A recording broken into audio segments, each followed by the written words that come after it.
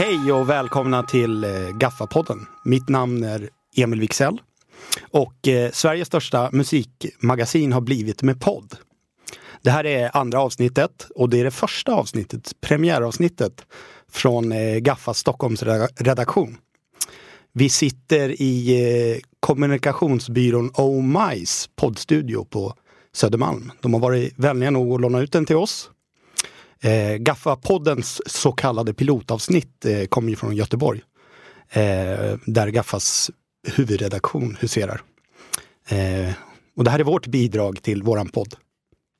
Och podden finns att lyssna på Acast eller på Spotify än så länge. Och med oss idag har vi Veronica Larsen, Pontus Bark, Kristoffer Hedlund, Fredrik Langrat och en artist också, Linnea Ellis. Hej allihopa. Och hej. Jag tänkte att ni skulle få presentera er själva och vi börjar med Veronica Larsen. Ja, hej. Veronica Larsen heter jag. Jag har varit på Gaffa sedan 2014. Fokuserar väldigt mycket på hiphop. Men gillar ju många andra genrer också. Pop är nice. Jag heter Pontus Bark och jag har begynnande artros och gillade Libertines. Det är väl kort om mig. Jag har varit på Gaffa sedan 2014 typ. Är den begynnande artrosen att du gillade Libertines? Är det samma sak? Ja, det får lyssna tolka in själv. Och jag heter Kristoffer Hedlund. Jag jobbar som fotograf på Gaffa. Jag är nog den som har varit där kortast tid. Och jag springer och plåtar väldigt många olika typer av genrer och konserter.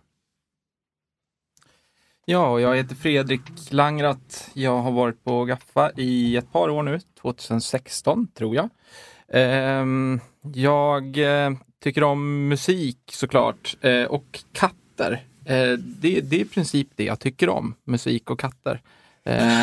Så. Bra nisch ändå. Ja, det är bra. Det funkar för mig. Så, samtidigt också? Ja, absolut okay. samtidigt. Absolut. En spinnande katt medan jag lyssnar på musik är det bästa. Ja. Så. Men inga katter som sjunger och sånt där? Nej, inget sånt. Cat Stevens. Nej, men lite så här crazy cat lady på det sättet. Okay. Det här är nog det mest sociala jag har gjort efter arbetstid på flera år tror jag. Är det sant? Ja, storslaget. Ja, visst. Får jag fråga hur många katter du har? Två svarta katter. Okay. Ja. Jag har en sambo också, så det ska jag nämna annars. Gillar din sambo också katter? Ja, hon gillar också katter. Hon hatade katter från början faktiskt, men hon har börjat gilla dem mer och mer. Nu älskar hon dem. Så det är en utveckling. Välkomna till Kattpodden. Ja, tack. Ja, jag heter Linnea Ellis. Jag är artist, sångerska, violinist, låtskrivare. Jag är lite osäker på vad det ens är för år. Jag gillar också att titta på kattvideos som är sådana som man gjorde för katter när de är ensamma hemma.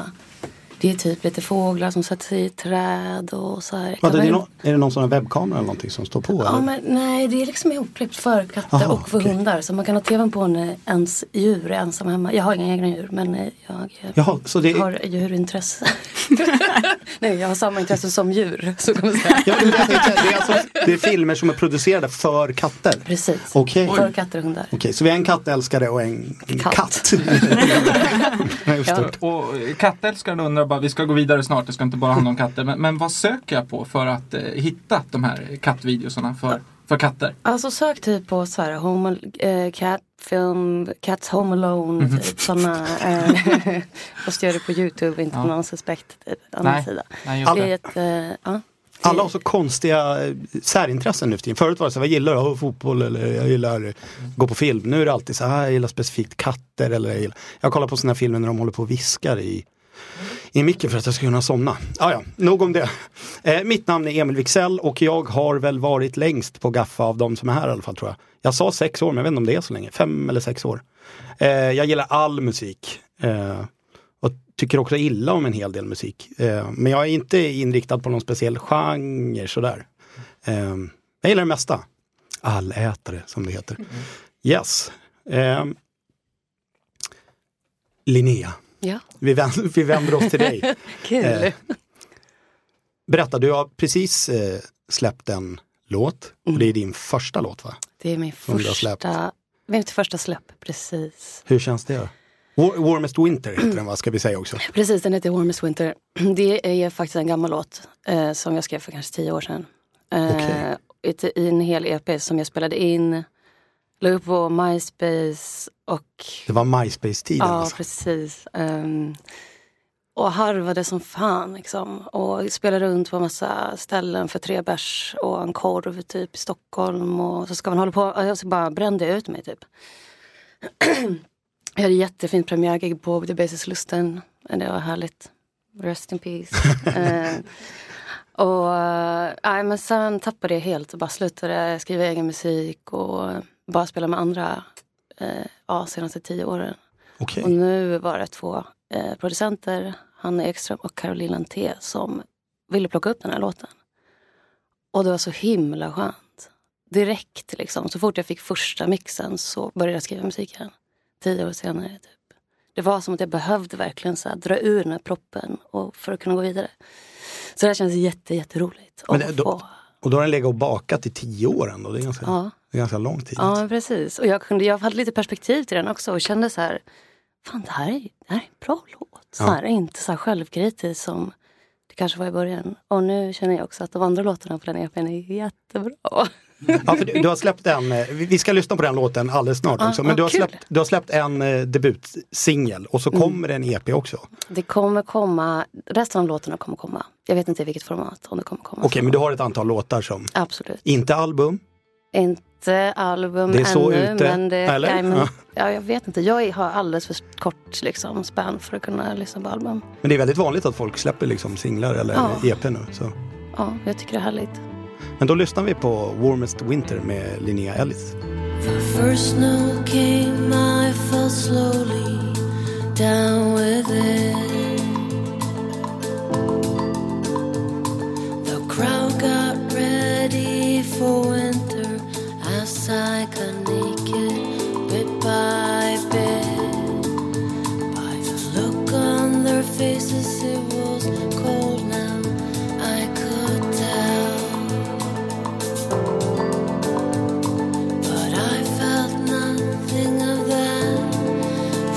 From your taste and I owe your smell. Let it snow, I don't care. I will dance naked in bed. People sure are gonna stare. So come dance with me if you dare.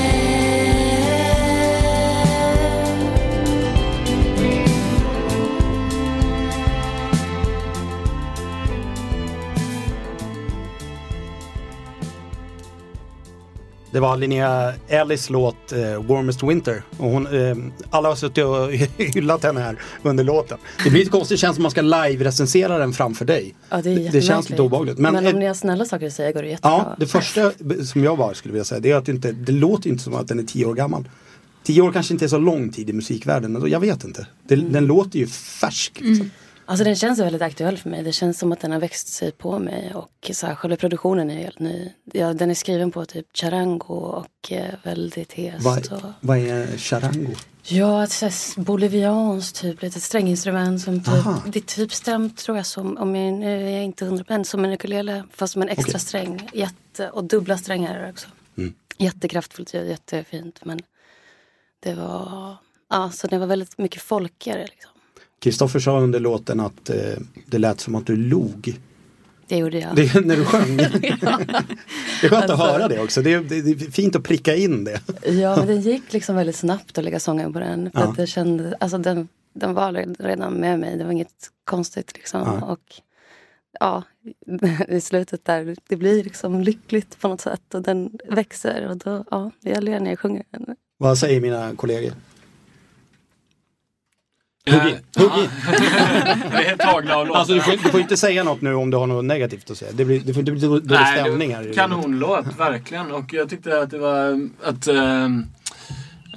fotografen ibland av oss fångade det allra bäst här egentligen. Vilket är lite vad ska vi känna över det vet jag inte. Men det fotografer gör.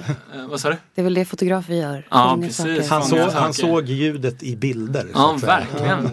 Ja. Verkligen. Men du, tidigare har du spelat med andra musiker. Har du sjungit eller har du skrivit låtar? Eller? Jag har gjort allt möjligt. Jag har spelat fiol, jag har spelat gitarr, jag har spelat bas, jag har sjungit, DJat. Allt möjligt faktiskt. Hur tänkte du kring en liksom, solodebut under den här tiden? Ja, alltså jag har varit på turné hela sommaren. Det här började då de började jobba med låten i våras någon gång. Och precis då åkte jag på turné. Så jag har liksom inte haft så mycket liksom input tills de hade ett färdigt utkast. Och vad känner du inför det här? Liksom. För jag bara, vi gjorde 50 gigs i sommar och reste liksom över hela Sverige och Norge. Vem gjorde du gig med då? Då spelade jag med Maxida Marak. Ja, okej. Ja. Ja, precis. Och det var väldigt, väldigt intensivt. Så när jag kom tillbaks typ så... Och de presenterade... Jag vet inte, vad var frågan egentligen? Det har jag glömt också. Nej, framförallt så tänkte jag mest på de här 10 åren liksom, sen du spelade in låten. Hur har du känt för... Har du varit helt no mot en solokarriär? Solokarriär. Ja, nej. Alltså det har bara inte varit ett alternativ. Jag har inte alls tänkt på det på det sättet. Jag har inte varit sugen, taggad, men... Nu känns det när vi börjar prata om det här och hur ska vi släppa det här?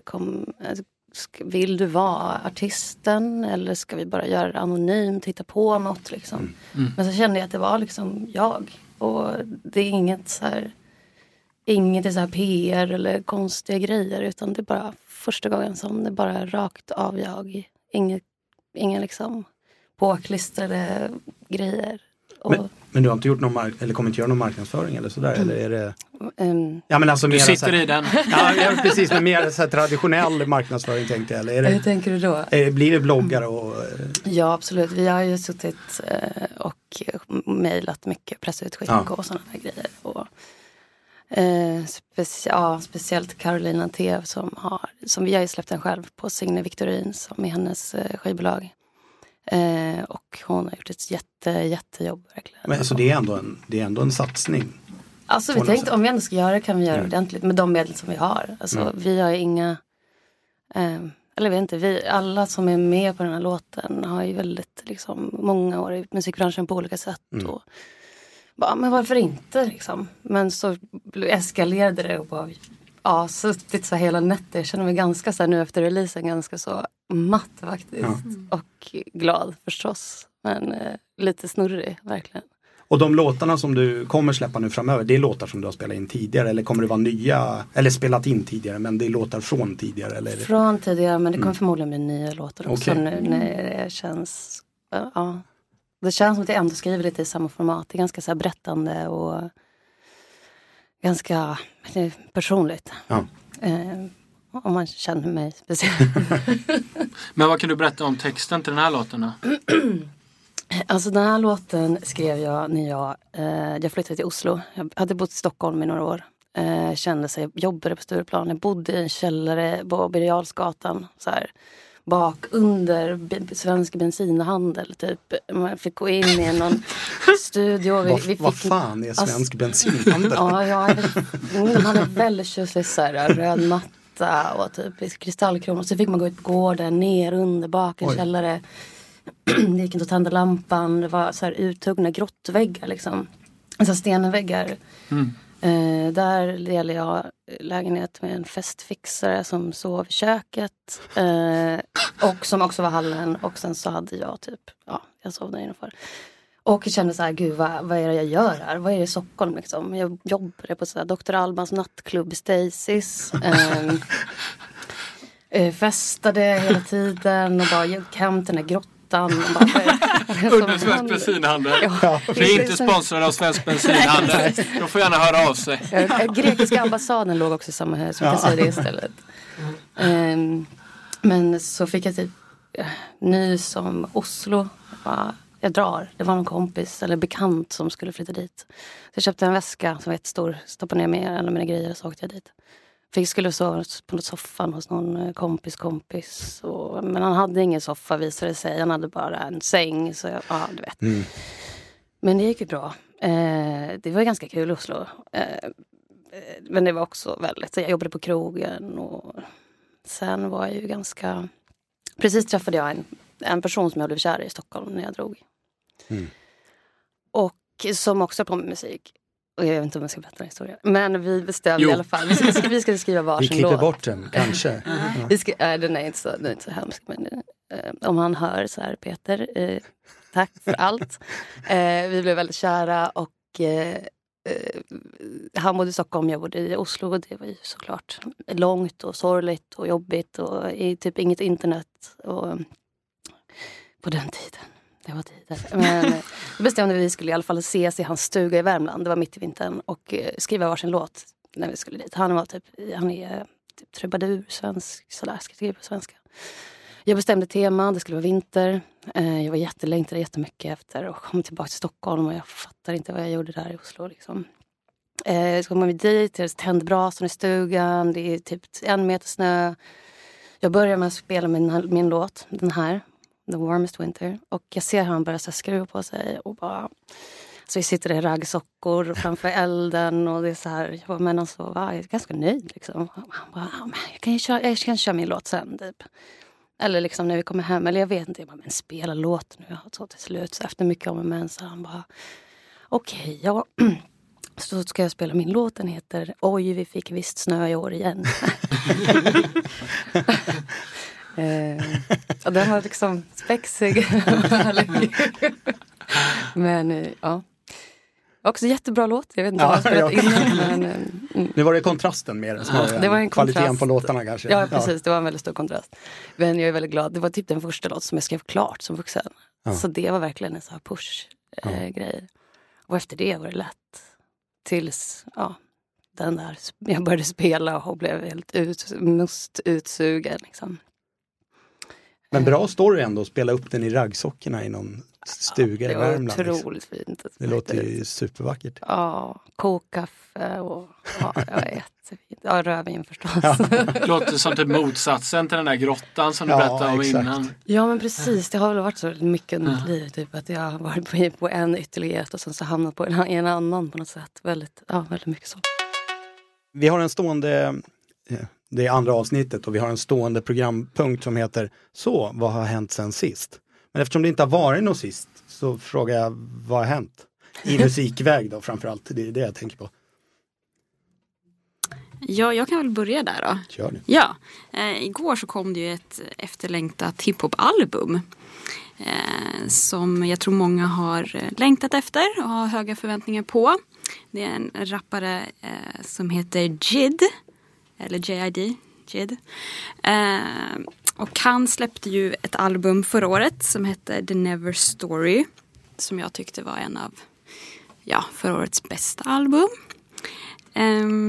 Och ja, man kan väl säga att han är juvelen på Dreamville Records som är J. Coles skivbolag. Och jag tror att många som lyssnar på Jid tänker lite Kendrick Lamar, tror jag. Oj. Okay. Han är jävligt duktig. Ja, så igår så kom ju DiCaprio 2, hans nya album. Och lite av gästerna, J. Cole är med. Är J. Cole världens bästa, tråkigaste rappare? Jag skulle inte säga bästa, men tråkigaste, ja. Men världens bästa som är så tråkig. Ja, skitsamma. Nog om J. Cole. Ja, men han har ju varit med och producerat faktiskt också på Jids album. En jävligt bra låt där också. Ella May är med också. R&B-stjärnan. BJ The Chicago Kid är med. Jättefin, smooth röst som alltid.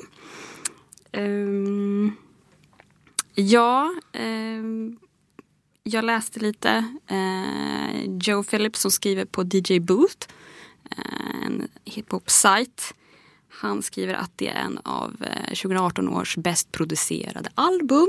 Bäst producerade? Ja. Och att han skriver att det är inte not a bad beat, not a bad verse. Okej. Wow, ja, det är så svårtolkat. Ja, och jävligt bra producerat är det. Ja. Det skulle jag säga. Och det är också ett sånt där album som man inte vill skippa en låt. Och det tycker jag är lite ovanligt. Extremt ovanligt. Ja. Jag har inte varit jättenöjd med det som har kommit ut i år från hiphop USA. Så. Men det här tyckte jag var väldigt kul. Så det rekommenderar jag. Var är han ifrån? Han är från Atlanta. Som alla nu för tiden. Nästan. Är det verkligen så? Ja, men alla... Jag är från Borlänge. Ja, men alltså jag tänkte på alla hiphopare nu. Jag tänkte inte på... Ja, Pontus. Vad har du att bjuda på? Jag har inte så mycket som dig, Veronica. Men jag tänkte bara, vi kan ju nämna i alla fall att vi har nåtts av de dagsfärska nyheterna att Håkan Hellström hintar om någonting nytt på sin Instagram. Han syns ju då stå där i vad som verkar vara symfoniorkesterns studio och pratar om 2 nya låtar vad det verkar som han kallar för eller inte han, men de i rummet kan man väl säga kallar för Nordhemsgatan och Jordskred.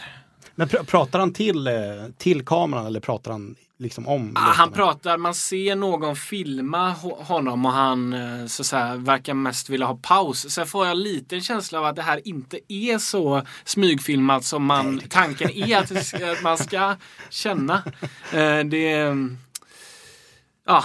Håkan berättade ju för 1,5 år sedan att han skulle ha en paus och skriva på nya låtar. Ja, han var inte så nöjd med förra skivan, va? Nej, jag vet inte hur många. Det var inte så många. Vi var väl kanske inte så många som var så nöjda med förra skivan. Nej, den var inte bra. Jag recenserade faktiskt den i Gaffa, om jag inte minns fel, och gav den en 4 ändå. Jag tyckte ändå det var några låtar som var... Men sen, alltså personligen, jag är slut med Håkan. Jag känner också det. Ja. Han hade gärna kunnat få ta en betydligt längre paus i så fall. Kanske permanent. Ja. Det är som att såga Astrid Lindgren. Nej, jag skojar. Det här är Stockholmspodden, inte Göteborgspodden. Jag tycker vi kan ha lite frihet här. Skiter i Håkan Hellström. Nej, men... det känns... GP rapporterar bland annat också om det här att DJ:n Otto Knows och Silvana Imam har gillat det här inlägget. Vad fan nu, det spelar för roll att de har likat det här inlägget. Vad sa du, det var GP eller? Ja, det är klart. Så att, varenda liten nyhet om... Det känns ju också lite kanske, jaha, nu ska den här cirkusen dra igång. Det är lite så. Där ska sätta igång det här nu. Att, det ska hintas. Och så sitter vi här i podden också och bara, vi tror att det är stageat det här filmade. Liksom. Det är inte på riktigt. Det var nog exakt det här de ville att vi skulle göra. Ja, nej men det är väl det från mig egentligen. Vi får väl se hur det blir med Håkan Hellströms nya platta. Det verkar ju vara Björn Olsson som ska producera den. Långt gångna, tänkte jag säga. Men följeslagaren sedan länge, Björn Olsson. Och han säger då att han inte vill prata så mycket om skivan. Det är Håkans skiva. Och han är grym. Så att vi lämnar väl det där med Björn Olssons citat. En stor icke-nyhet. Absolut. Fast det är ju en stor nyhet att han börjar spela in. Med tanke på att han sa att han skulle ta en lång paus. Eller, jag vet inte om han gjorde lång paus. Men han sa ändå att han skulle ta en lång paus. Och då känns det ju som att han är redan inne och spelar in. Ja, eventuellt kan jag återkomma här i podden om det är någon ny artist som har likat det här inlägget och rapportera.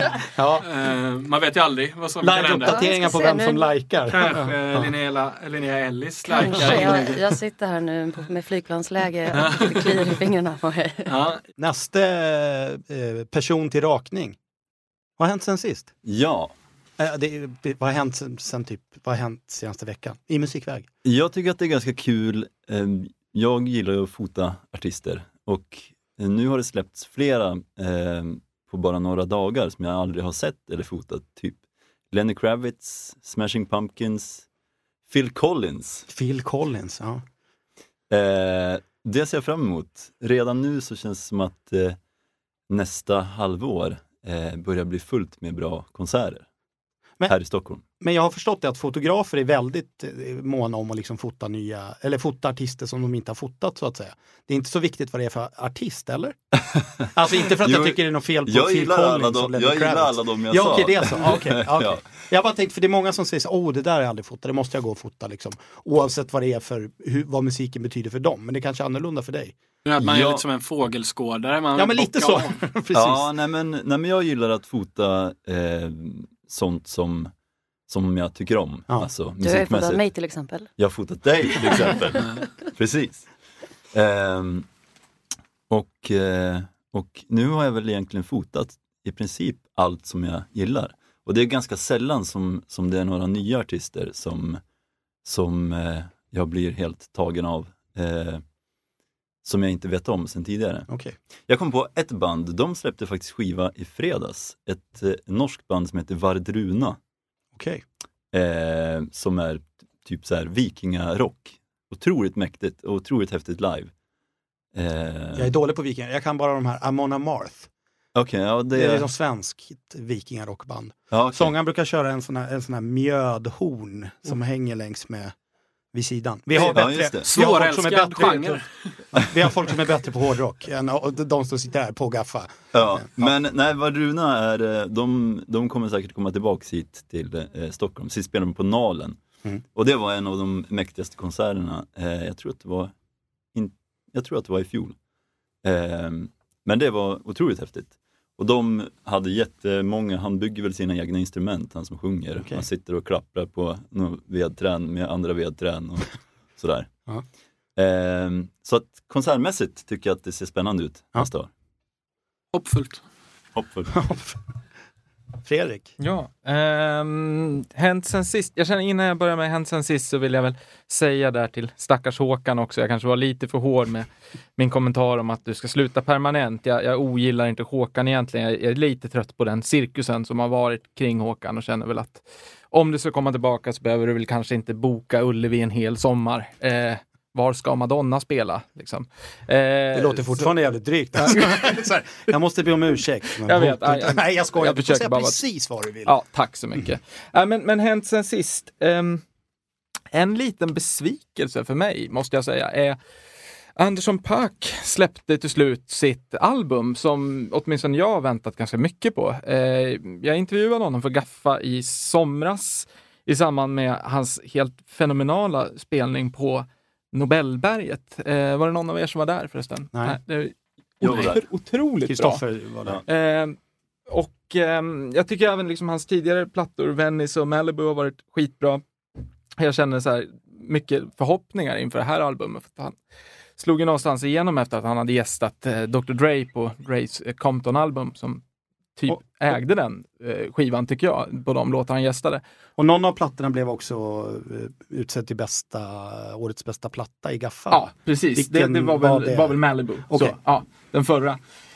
Och nu avslutar han den trilogin då med den här plattan Oxnard som också ska vara producerad, eller den här producerad delvis av Dr. Dre. Så att mina förhoppningar var skyhöga. Men jag måste säga att jag tycker att det är den tråkigaste skivan han har släppt hittills. Det är så pass? Ja, faktiskt. Vad skulle du sätta inte rakt igenom dålig, men väldigt tråkig i jämförelse med det tidigare. Vad skulle du sätta för Gaffa-betyg på Gaffa-betyg? Jag skulle behöva sänka mig till en 3 faktiskt. Okay. För att det är bara fåtalet spår som jag någonstans känner ett behov av att lyssna på överhuvudtaget. Som platta betraktat så är den rätt tråkig, både produktionsmässigt och låtmässigt. Du har alltså dissat Dr. Dre och Håkan Hellström här inom loppet av en kvart. Det är hårt. Jag kommer inte få vara med här hemma. Nej. Vi har Veronica nickar lite.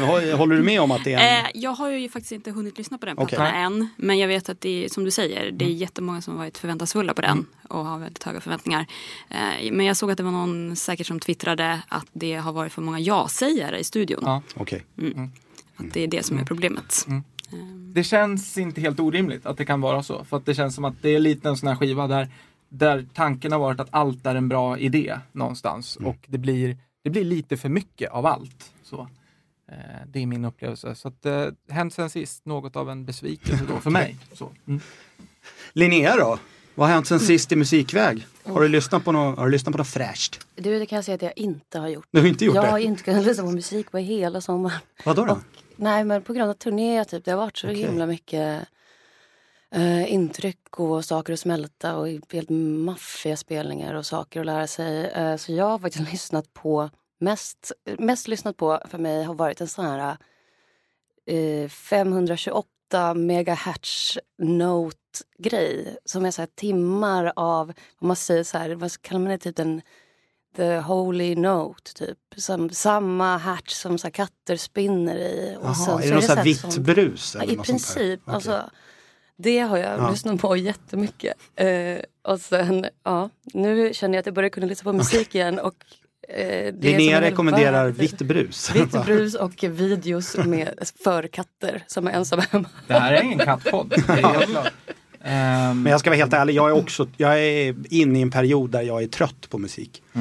Så jag har faktiskt gått runt med min mobiltelefon och bara lyssnat på den 10 år. Jag insåg inte det för nu att den är 10 år gammal. Strobe med Deadmau5, långa versionen. Om och om igen. Och det är liksom ingen sång och det är repetitivt för att jag varit så trött på musik. Så det har hänt mig sen sist. Ja, men sen har jag också en reflektion. Våra Göteborgskollegor. Det var ingen i studion när de spelade in första avsnittet som hade koll på Chainsmokers. Jag hörde det. Ja, det var ändå kul att de pratade om Chainsmokers i 5 minuter fast de inte visste vilka det var. Märkligt beslut. Man kan ju tolka det här på olika sätt. Man kan tolka det som att de har väldigt hög integritet i sina musikval. Eller att de är lite slarviga. Jag tänkte bara kolla. Hur många har koll på Chainsmokers här inne? Ja, men jag är ju från Göteborg också från början. Så du har inte heller koll på det? Nej, jag får ansluta mig till den skaran tyvärr. Nej, jag har verkligen inte koll på dem. Nej, det är ingen som har koll här heller. Jag är den första att erkänna det. Ja, okej. Fredrik? Nej, jag har inte direkt koll jag heller. Jag tyckte bara att det var kul att haka på din diss eftersom att jag kör på det. Nej, alltså, jag har inte heller så stor koll på dem. Det är spott över hela studion här. Men jag vet vilka det är i alla fall. Att de är en väldigt känd DJ-duo som ligger högt upp på topplistorna. Det är ganska intetsägande musik. Så det är inte, men du har ändå koll. Du vet någonting om de här. De visste ingenting. Det är två män som gör, ska vi kalla det lite sådär mesig pophouse eller någonting sådär kanske. Okay. Kanske vi kan kalla det. Jag skulle vilja nynna på en låt men jag tror inte jag vågar. Snäll pophouse. Snäll pophouse. Ja, det är en trevligare sätt tycker jag. Du säljer ju inte direkt in de här. Nej, det kan man inte säga. Men jag tror Chainsmokers klarar sig utan oss faktiskt. Tror vi behöver dem mer än vad de behöver oss. Exakt. Ja, men vi går vidare. Har ni några aktuella spaningar? Och här får ni hugga. Vem som helst får hugga in. Ja, nu är det så här att förra veckan så var ju musikjournalisten Anna Björk, hon var på TV4, Nyhetsmorgon. Och det var ett inslag om hiphop-tjejer. Och det här har ju skapat lite reaktioner. Kanske främst inom musik- och hiphop-världen. Om man ska säga så. Jag tänkte att jag skulle kommentera det lite grann. Och sen så kan vi även nyansera det lite också. Varför folk blir lite upprörda över det. Till att börja med definitionen hiphop-tjejer. Tror jag att det är många som också reagerar på. Det är som att man skulle ha ett inslag som heter nu ska vi prata om hiphop-killar. Så att det känns kanske inte helt fräsch. Nej. Men jag tänker att det tror jag inte vi kan beskylla Anna för. Det är säkert redaktören som har fyndat till det där. Sen så pratar hon ju länge och väl om Linnea Henriksson. Hon är ju med i, jag tänkte säga Så ska det låta, men det är inte så mycket bättre. Det är ungefär samma sak. Som är ju ett program på TV4. Så det blir lite konstigt. Det kändes lite reklamigt, Det var ett intryck jag fick. Sen kan man också få uppfattningen när man lyssnar på det här inslaget att Linnea är den första kvinnliga rapparen som har vunnits i Sverige. Lite så. Vilket också är väldigt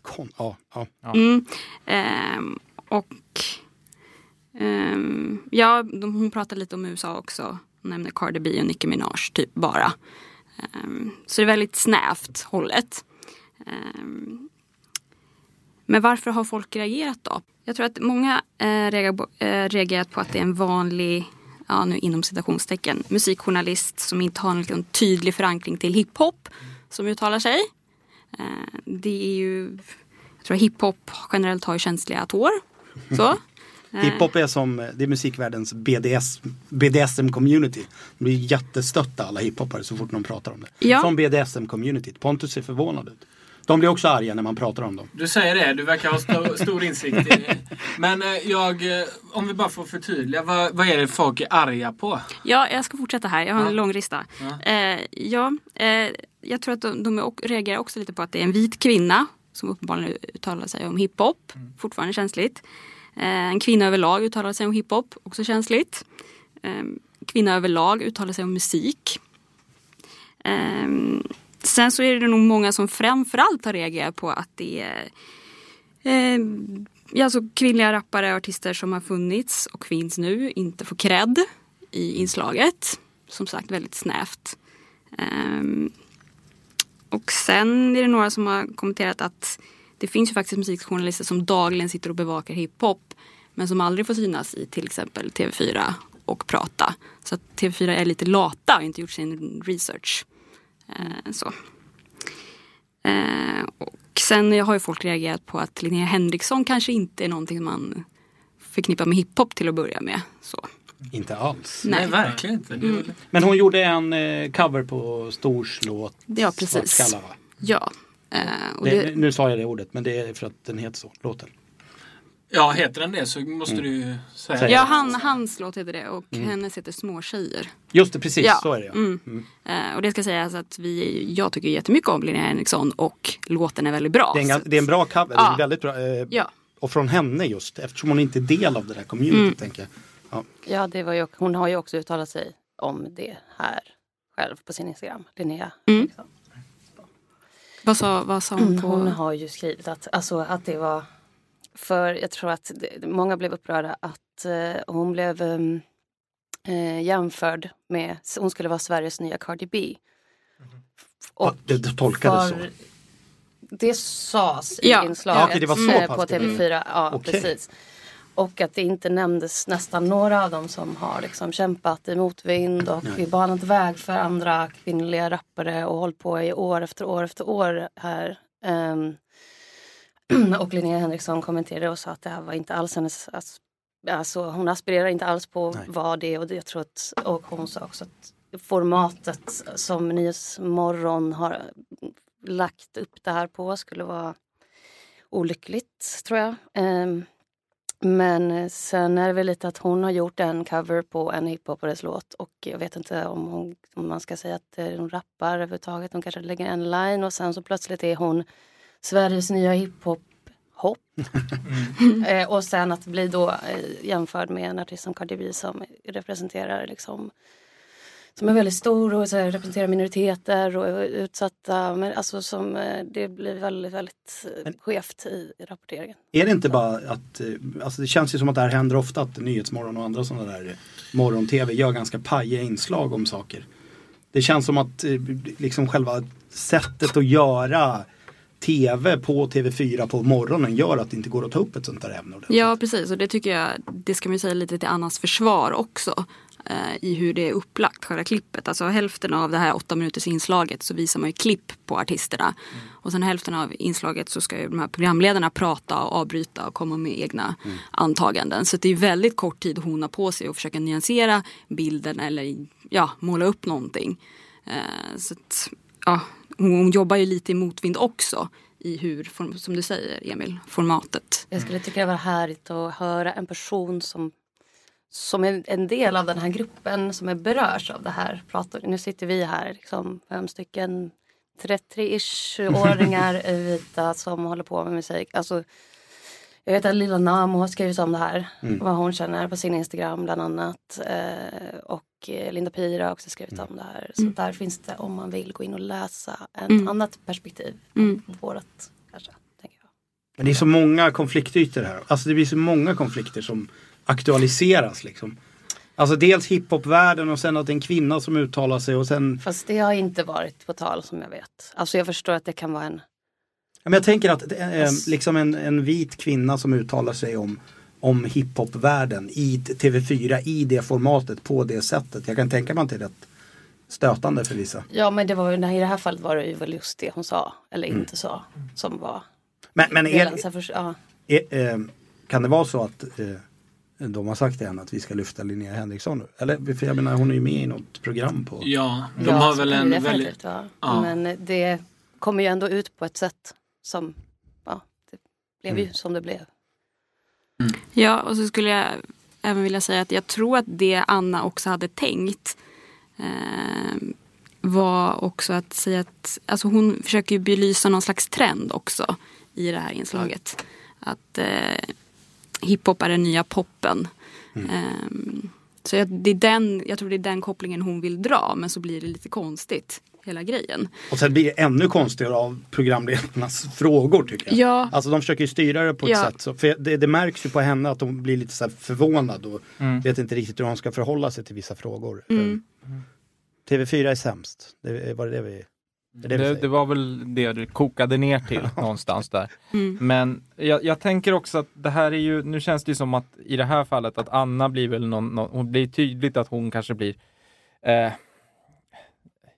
så att säga huvudpersonen i just den här frågan. Men frågan är om det inte handlar väldigt mycket, alltså just kommersialiseringen av någonting som känns personligt för många människor, som känns som att det här är någonting vi äger, inte någonting som TV4 äger. Det är en fråga som alltid blir känslig. Jag har varit inne på det flera gånger, att det är svårt att inte dra kopplingar märkligt nog, mellan hiphop och till exempel black metal i den frågan, att liksom true Norwegian black metal har liksom varit så här en grej som har varit väldigt personlig för en väldigt liten grupp, som känns så att det här är unikt, det här är vårt uttryck, och varje försök till att kommersialisera det har blivit liksom gjort av fel person, så att säga, för att det är liksom, du förstår inte det här. Det har ju varit en liknande fråga nu, den visades på Stockholms filmfestival, Lords of Chaos, som är Jonas Åkerlunds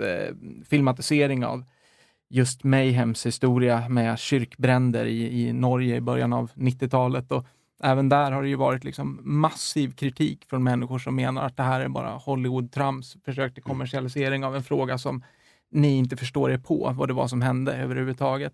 Så jag tänker att det kan finnas sådana parametrar i det här också, att just kommersialiseringen av något som är väldigt viktigt som uttryck för en grupp. Ja, det var en liten subkultur från början, som nu är liksom den största genren i världen. Sen jag tänker att det kan vara lite farligt att jämföra det när man också pratar om människor, alltså som vi pratar om utsatta grupper, inte så här nordnorska folk som bränner kyrkor, utan man pratar om något annat, någonting som kommer ut för tryck och någonting som kommer ur, alltså jag förstår var du vill komma någonstans, men jag tror att det kan vara viktigt att förstå att det här är någonting helt annat, och att just att man inte ger cred till folk som faktiskt har kämpat i uppförsbacke jättelänge, och sen så kommer det ett gäng vita människor eller medelklass eller någonting och bara tar det här och får all cred, och plötsligt blir då presenterade som någon som gör något för första gången.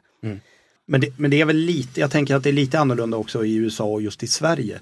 Alltså hiphopen har ju en betydligt större roll i USA, även om den kanske har varit åsidosatt, så har den ju en betydligt större, den finns ju i samhället på ett annat sätt än vad den finns i Sverige.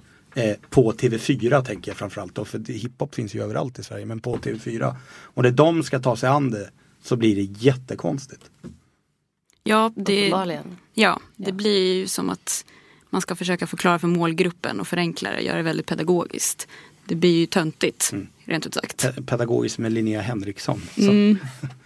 Det är lite så här, nu kan ni lyssna på det här folkhemssvenskar, för Linnea Henriksson gör det. Det är lite den liksom, som att hiphop aldrig skulle ha funnits. Det hade funnits jättelång tid i Sverige liksom, det var ju också någonting som Linnea Henriksson sa, att hon inte aspirerar på att vara en hiphopartist, och att det aldrig har varit hennes, av den här nya låten som de pratar om, att det inte alls är på det sättet. Nej, för hon gjorde väl inget fel. Hon är ju ett program där man gör covers på varandras låtar, och Stor är med och hon gjorde hans låt. Ja, precis. Jag tror inte att, Så.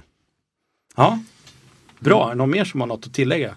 Nej, men vi kan väl säga att det hände ju också något helt nytt i Så mycket bättre i lördags, när Stor då helt enkelt valde att inte spela upp en låt som han hade. Det är mig vetligen helt nytt i programmet. Han skulle sjunga en låt till Christer Sjögren och valde istället för att spela upp den, sätta sig i en bil och spela den från sin telefon typ i en halv minut. Jaha. Det känns ju också, jag vet inte, men det känns ju som att det fanns någon artikel där det stod någonting om att han inte hann klart med det projektet han tänkte göra. Men det kan ju också vara så att han kände att den kanske inte blev helt lyckad. Och i så fall är det väl, får vi väl tacka för den. Men det låter svårt ändå. Stor ska göra en Vikingarna-låt gissar jag kanske, eller är det någon... Ja, det är väl någon form av... Var det inte mer invecklat än så att han från början till och med hade haft ambitioner att göra någon form av video? Som han inte hann klart med. Eller han tog sig vatten över huvudet eller någonting sånt. Så att han kände att han fick väl prestationsångest och han inte klart med det här. Men å andra sidan hade han ju låtit spela upp från bilen. Ja, jo precis. Så att varför sjöng han inte låten? Det är ingen som vet. Men... Nej, det är inte första gången som Stor gör saker som folk spekulerar kring en del. Han avslutade ju även sin karriär på Instagram i 24 timmar och sen ångrade han sig vid något tillfälle, vill jag minnas. Ja, då... Det var det. Aktuell spaning. Jag har en kändisspotting som jag gjorde här i lördags. Egentligen skulle jag ju varit på Little Jinder på Berns lördag kväll. Men jag bommade och söka ack. Så jag kunde inte gå. Men däremot såg jag Robin på Sveavägen. Oj. Mycket folk som vände sig om när hon kom gåendes där. Så det var allt jag hade. Jag har sett Robin. Hur var det att se Robin? Nej men lite så här... Så jag har ju sett den flera gånger förut på scen och så vidare. Men att se henne gå där på stan. Och när folk vände sig om sådär. Hon är ju ett storstjärna liksom. Drack hon Red Bull? Nej, det gjorde hon faktiskt inte. Och då kommer vi till vår nästa grej. Red Bulls makt inom musikvärlden. Den österrikiska läskmagnaten Dietrich, nu ska jag se om jag säger det här rätt. Dietrich Mateschitz. Klingar det bra? Ja. Han är någon slags Österrikes Steve Bannon eller någonting sånt där. Han har väl någon plattform som liknar Breitbart som man trycker in massa pengar i. Ja, han har väl också kallats för Europas Trump, tror jag. Är det så pass till och med? Ja. Eller så gör han det nu. Ja. Men och han har högerextremist. Ja, exakt. Och parallellt med det så är ju Red Bull väldigt... de förekommer ju väldigt mycket nu i musikvärlden. De sponsrar och de har artister under sig och det är sån här Red Bull-gig och så vidare.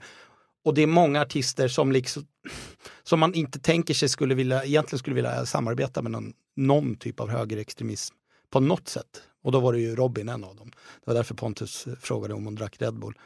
Vad tycker ni om hela det här fenomenet? Det har också diskuterats en hel del. Sara Martinsson skrev bland annat i Arbetet att hon tyckte det var fel att folk gav sig på Robin.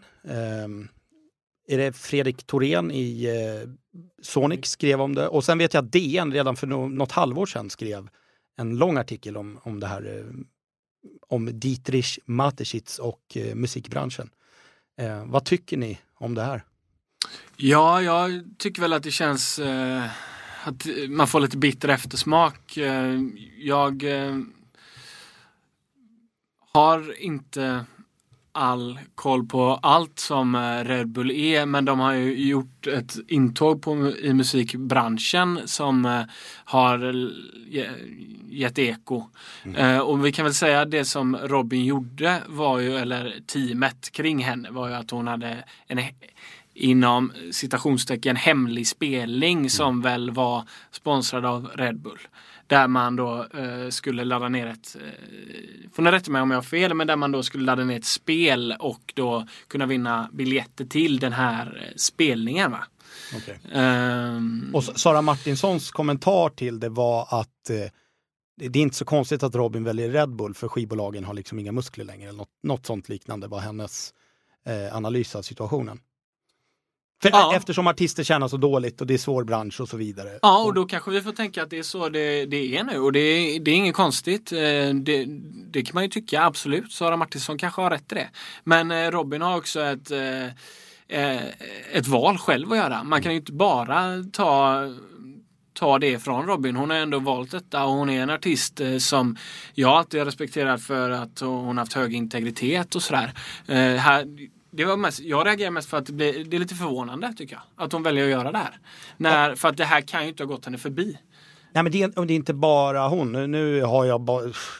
Nu blir det bara kvinnliga artister. Men Silvana Imam, tänker jag. Det är ju flera manliga artister också. Det är kanske någon som kan räkna upp. Vi kan ju börja, 2012 började redan Money Brother. Eller Anders Wendin. Precis.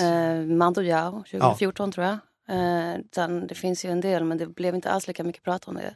Nej. Det känns också som en aspekt i det här. Att man lägger mycket mer ansvar på vissa artister, medan andra kan göra exakt precis vad som helst. Så är utan det. att det är... Men samtidigt så är ju Silvana Imam en uttalad antirasist. Alltså det är väl Money Brother och Mando Diao också, tänker jag. Men det är ju hennes grej att vara det.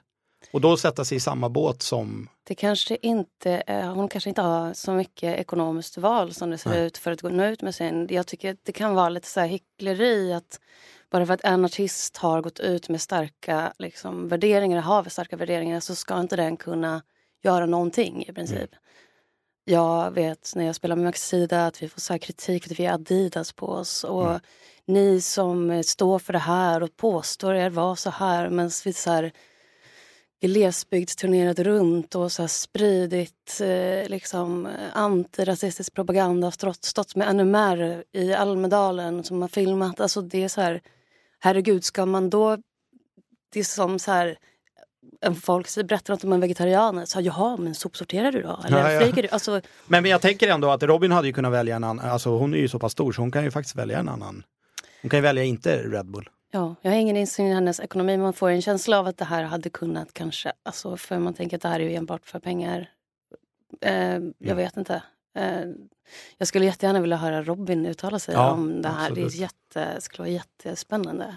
Robin får såklart gärna gästa Gaffa-podden. Hon kan mejla mig också. Hon kan mejla dig också. Ja, det går bra. Precis. Ja, Veronica, vad hade du på? Ja, är det någon artist som överhuvudtaget har kommenterat någon gång samarbete med Red Bull? Jag tror fan inte det. Vet vi det? Anders Wendin kommenterade då 2012 såg jag, men det var väldigt så här, det var ingen som följde upp det direkt så här. Han bara, men jag kan lika gärna sälja mig till dem som Warner typ. Ja, för det är väl först nu som det liksom har kommit upp till, jag vet inte, han kanske inte hade startat den här, eller liksom kommit ut som högerextrem, den här Dietrich 2012 eller 2014, för det är nu det har kommit upp till ytan, liksom. Det är nu det har börjat diskuteras. Jag är osäker på om någon har, förutom Anders Wendin då. Men då var det väl ett läskföretag liksom, som alla andra, inte vet jag. Alltså jag menar, nu gamla referenser med Michael Jackson och Pepsi. Liksom. Alltså alla är väl på något sätt fast i det kapitalistiska systemet och måste få in pengar på något sätt. Så är det. Och det är inte bara han som är högerextrem. Dietrich Mateschitz. Vad jag kan där nu. Ja, det sätter sig. Du kan säga det en gång. Ja, Dietrich Mateschitz. Jag läser också. Fint, ja, eller hur? Det är fint när du säger det. Fredrik, hade du något på Red Bull? Ja, men det jag kan känna spontant är väl att alltså jag har lite svårt att reagera, inte för att det inte betyder någonting, utan för att det är så långt ifrån nytt. Jag tänker också just det där med alltså jag menar att artister på olika sätt säljer sig till stora företag är liksom, det är ingenting som jag blir förvånad över, och att det finns personer med liksom snedvridna värderingar som har mycket pengar, det är jag inte heller förvånad över. Och jag tänker någonstans att nu handlar det om ett läskföretag, men jag tror ju, den här jämförelsen med liksom, det är inte någon större skillnad mot för att sälja sig på Warner. Jag kan tänka mig att det ligger någonting i det. Liksom, även om man har ett visst budskap i sin musik, så kan man också ha en stor medvetenhet om att kanalerna är inte särskilt rena för att liksom få ut den här musiken. Och någonstans så har man accepterat det. Kanske till och med kapitulerat inför det. Sen kan jag tycka att det är tråkigt att det är så. Men jag har väl också svårt att säga att så här, Robin är fienden i det här dramat. Liksom. Hur fan ska vi tjäna pengar? Om någon har ett tips så får ni gärna mejla till den här podden. Hur ska vi tjäna pengar? Vi är musikjournalister. Det är ingen som tjänar pengar. Det är någon är det uppenbarligen Red Bull i sammanhanget. Har den här podden en Swish också? Nej, inte än. Men Red Bull får gärna höra av sig. Då kör vi framtidsspaningen. En annan stående punkt i vår nybakade podd. Veronica, du hade något där. Ja, 2 svenska rappare släpper ju EPs den här veckan. Bland annat Mattis Grusell som verkar under namnet Mattis. Han släppte en EP Axel tidigare i våras som jag tyckte mycket om. Nu släpper han en till EP som heter Ögon, tror jag. Den är också producerad av en producent som heter Bless. Han producerade Axels förra EP också. Och jag har smyglyssnat lite och jag tycker den är väldigt fin. Han är väldigt duktig med sina texter, ambitiös. Så att, det rekommenderar alla att spana in. Jag har sett dig be för andras skull. Jag har sett dig jobba fram till dina ömma fingerverker. Du äger ett hjärta gjort av guld. Du ser sånt hos mig som ingen annan märker. Du bryr dig mer om dem än om dig. Jag vet inget mer som funkar så. Se till att vi alla mått okej. Även fast du med har haft det så. Jag vet att du gör så gott du kan. Även fast det tar emot ibland. Jag har sett dig gå på dina knän. Bara för att ge någon Sen så en annan rappare som heter Simon Emanuel som har varit med väldigt länge faktiskt. Han kom med överraskningen att han kommer med en ny EP också den här veckan. Som heter Ett liv räcker inte. Det har aldrig varit någon lek för mig. Nej. Jag ser dem, de ser bara ut som svek för mig. Alldeles för be för mig. Kanske någon borde be för mig. Ursäkta mina drag, tror jag varit med för länge. Har gjort våran stad glas för glas med legender. De skriker som det nytt, vi har varit independent. Det har aldrig varit någon lek för mig. Har du hjärta kan du le för mig. Har du hjärta, ja då önskar du succé för mig. Det har aldrig varit någon lek för mig. Händer knäppta, ja någon borde be för mig. Och jag på samma grej, vi kan alla existera. Vi kan låta det bli gammalt, låta allting preskriberas. Det har aldrig varit någon lek för mig. Nej. Jag ser dem, de ser bara ut som svek för mig. Alldeles för be för mig. Kanske någon borde be för mig. Ursäkta mina drag, tror jag producerad av All Things Bittersweet. Det rekommenderar jag också. Jag gillar ju Simon. Han är också väldigt bra med sina texter. Och han är väldigt duktig på vad ska man säga? Nagla samtiden eller så.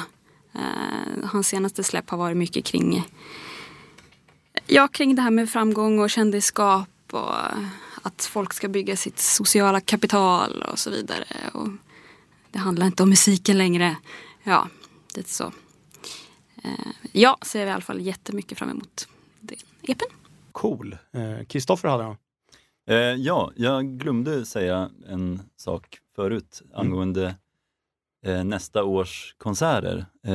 Men Wadad är det väl som har startat någon 2-dagars minifestival här i Stockholm, Slakthusområdet, som de kallar för Days. Days som i dagar och days som i dimma. Dimmiga dagar. Dimmiga dagar. Oh, det har vi en Håkan-referens. Ja, ligger han kvar där, Håkan, eller han har gått därifrån, va? Håkan är på Wadad, vad jag vet. Är han det fortfarande? Ja, och sjunger om dimmiga dagar. Precis. Okay, ja. Nu kommer Håkan här, ja. Härligt. Och det är i alla fall februari, den 22-23 februari. Och det finns framförallt 2 band som jag kan rekommendera att man kan lyssna på. Ett heter Health, som är de är fantastiska live. Jag tror de är från Los Angeles. Jag tror inte de har spelat i Stockholm tidigare.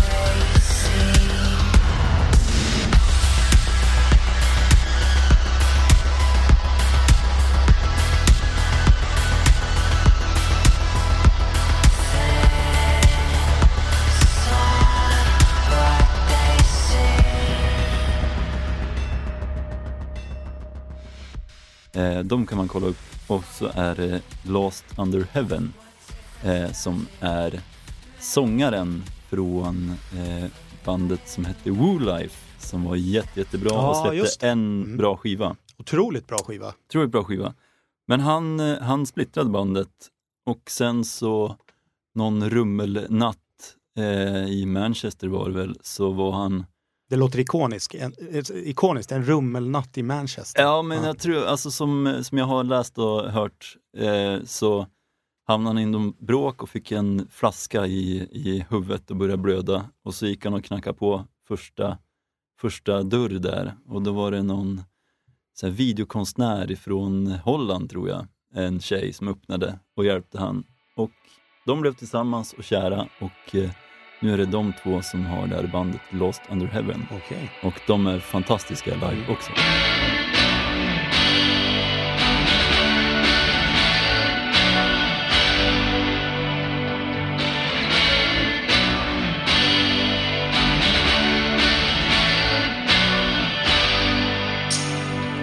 You feel like heard this before, like every word's conspiracy shit.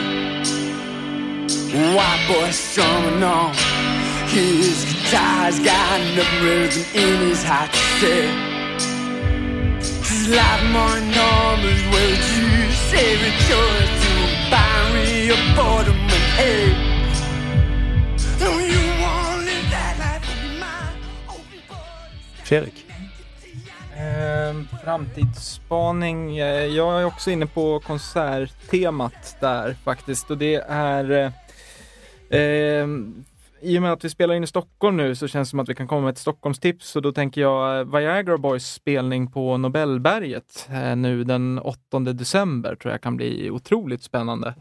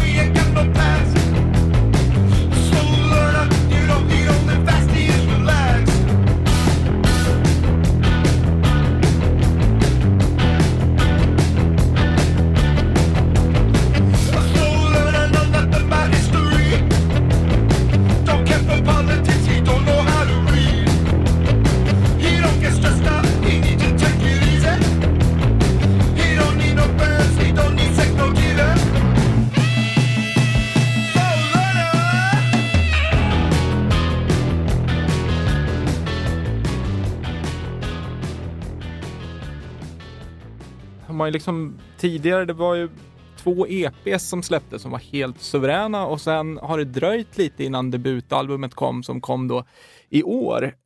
Och jag tycker det albumet är otroligt bra. Det är definitivt med på min årsbästa lista som för 2018 och de har inte spelat i Sverige jättemycket på ett bra tag nu utan de har ju dragit runt i Europa sen plattan släpptes och nu då efter att de avslutade den Europaturnén i Sverige helt enkelt. Så att spelningen i Stockholm blir väl den första på svensk. Finns det några hetare band i Stockholm?